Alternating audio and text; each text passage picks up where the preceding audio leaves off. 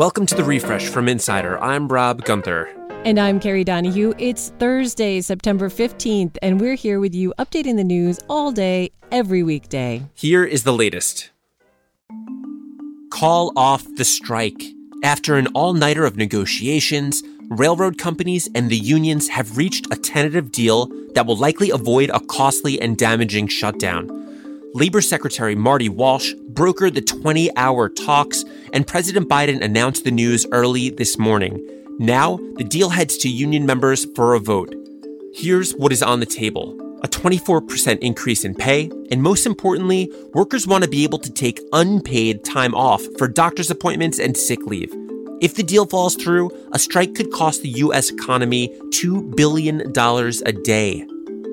Ukrainian President Volodymyr Zelensky says victory is on the horizon after gaining the upper hand against Russia in recent days. Invading forces are retreating toward the Russian border after Ukraine reclaimed hundreds of towns and villages in the country's south and northeast. President Biden said this week, though, that it's unclear if this is a true turning point. Russia is still sending bombs Ukraine's way and hitting civilian locations close to President Zelensky's birthplace. It seems Vladimir Putin is not backing down. The Russian leader is in Uzbekistan today for a regional conference where he hopes to solidify his alliance with Chinese President Xi Jinping. It seems Florida Governor Ron DeSantis is taking a page out of Texas Governor Greg Abbott's playbook. 2 charter planes holding 50 migrants believed to be from Venezuela arrived in Martha's Vineyard yesterday. DeSantis' office soon claimed credit for the operation. His stunt is very similar to Abbott shipping thousands of migrants on buses to cities like New York, Washington, and Chicago for months now. The Republican governors are hoping to send President Biden a message about border control and immigration policy. So far, residents and local officials in Martha's Vineyard have greeted the migrants with relief supplies and short-term housing. Well, the explosion reported at Northeastern University in Boston yesterday may have been a hoax. Officials are looking into the college employee who says he suffered hand lacerations after opening a package that exploded. Investigators haven't found any evidence of explosives, and the package hadn't been sent through the Postal Service. The employee's injuries are also inconsistent with an explosion. The employee told the Boston Globe there was no way he staged this, and the FBI says it won't comment on an active investigation. This is not your typical story of billionaire philanthropy. The founder of outdoor brand Patagonia has given up the company that made him his fortune. Yvon Chouinard said he was making the earth the only shareholder after handing the $3 billion company over to a trust and nonprofit. This means future profits will be given to environmental groups rather than shareholders. Chouinard told the New York Times he hopes this means Patagonia plays its part in helping the planet combat climate change.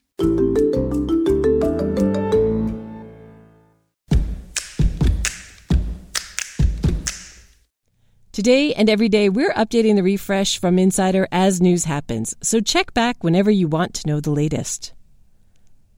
Coming up, we dig into some royal headlines for this week's 2 headlines and a lie. Thousands of strangers have stepped up to help a teenage girl pay a $150,000 court-ordered fine to the family of a man she stabbed to death. Piper Lewis had fled an abusive home, was trafficked for sex, and says she was raped multiple times by Zachary Brooks, the 37-year-old man she killed in Des Moines 2 years ago. She was 15 at the time. In Iowa, anyone convicted of killing someone has to pay this fine to the victim's family. The judge said his hands were tied. One of Piper Lewis's teachers stepped in, started a GoFundMe, and it's raised more than double the amount she needs.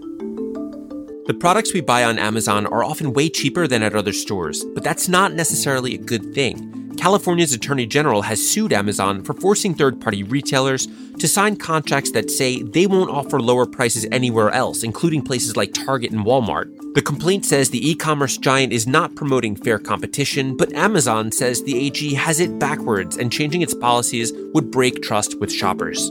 When many of America's highways were laid out, Black communities were often destroyed to make way.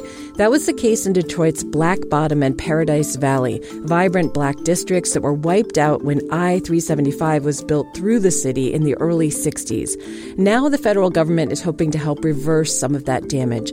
More than $100 million in new infrastructure spending will replace part of the interstate with a leafy boulevard instead. Residents say it's a key step in rebuilding the community. Will Ecuador's national soccer team lose its spot in the upcoming Men's World Cup?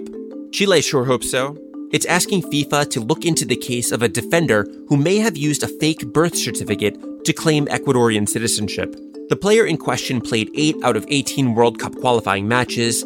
If FIFA sides with Chile, Ecuador could lose all those points and its spot in the tournament. And in that case, Chile, which did not make the cut, would find itself headed to Qatar this fall. FIFA is holding a hearing today. It's no secret that our lives have changed dramatically since the pandemic started, but now we finally have some hard data. The Census Bureau released its American Community Survey this morning. Here's what's gone up since 2020. Unmarried couples living together, people identifying as multiracial, and the cost of rent and housing. Most startling, the number of people who work from home has tripled. But here's what went down: average household size, commutes, and the number of people moving.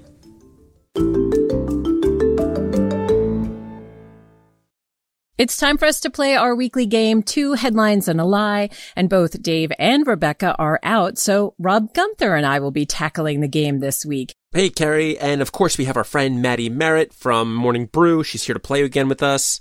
Morning Brew runs a version of this game every Thursday in their daily newsletter, so Maddie, can you remind our listeners how the game works? So I'm going to read you 3 news headlines. All of them might seem like they're real, but one is more fake than you pretending to know nothing about the royal family.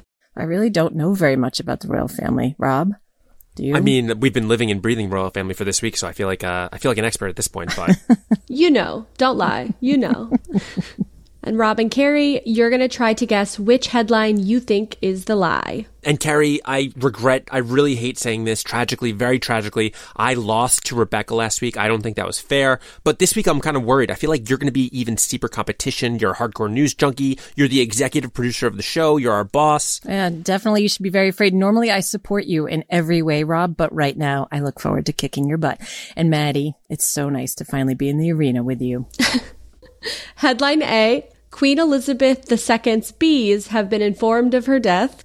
Headline B, Queen Elizabeth II's death inspires Kanye West to settle beefs. And headline C, Queen Elizabeth II's casket weighs an extra 20 pounds because she asked to be buried with her favorite treats. Oh, well, I love C because I'm trying to think of what treats I'd like to be buried with, but that sounds so real, though possibly wasteful. Rob, I think we want to consider A, about the bees. Assuming that all royal subjects, even flying ones, actually need to receive the news. And as far as I know, bees don't really read a lot of news. I mean, bees don't read a lot of news, but unfortunately, I do read a lot of news. And, I did see this one, so I think that one is legit. So, Rob, you are saying that A is true.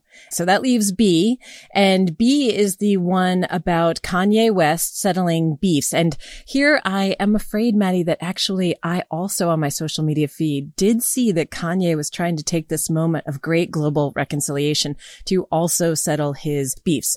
I think we're left with C, even though I think it's a very, very good idea to be buried with your treats. I think that one's probably the one that's not true. Well, I'm devastated that I lost so hard. Oh, I'm happy that you guys both read the news so much, but you are correct. The casket will not weigh an extra 20 pounds because of the treats that will be buried with Queen Elizabeth. I love that you picked 20 pounds though, because I just think that's a lot of treats, Maddie. And what would your coffin have if you were putting the treats in? I was thinking mine would just be full of loose Skittles because I love Skittles. It would just be a sea of Skittles. That would be a lot of Skittles. So, Maddie, can you tell us what's going on? So, yes, in case you were worried, Queen Elizabeth's bees have in fact been informed of her death. Apparently, it's a centuries-old tradition for the royal beekeeper to tell the hives they have a new master. In this case, King Charles III. The ritual is tied to an old superstition that the bees will stop producing honey or die if they don't know they have a new owner. Oh, do you think that the honey from sad bees tastes different? That's got to be like a poem, like an Emily Dickinson poem.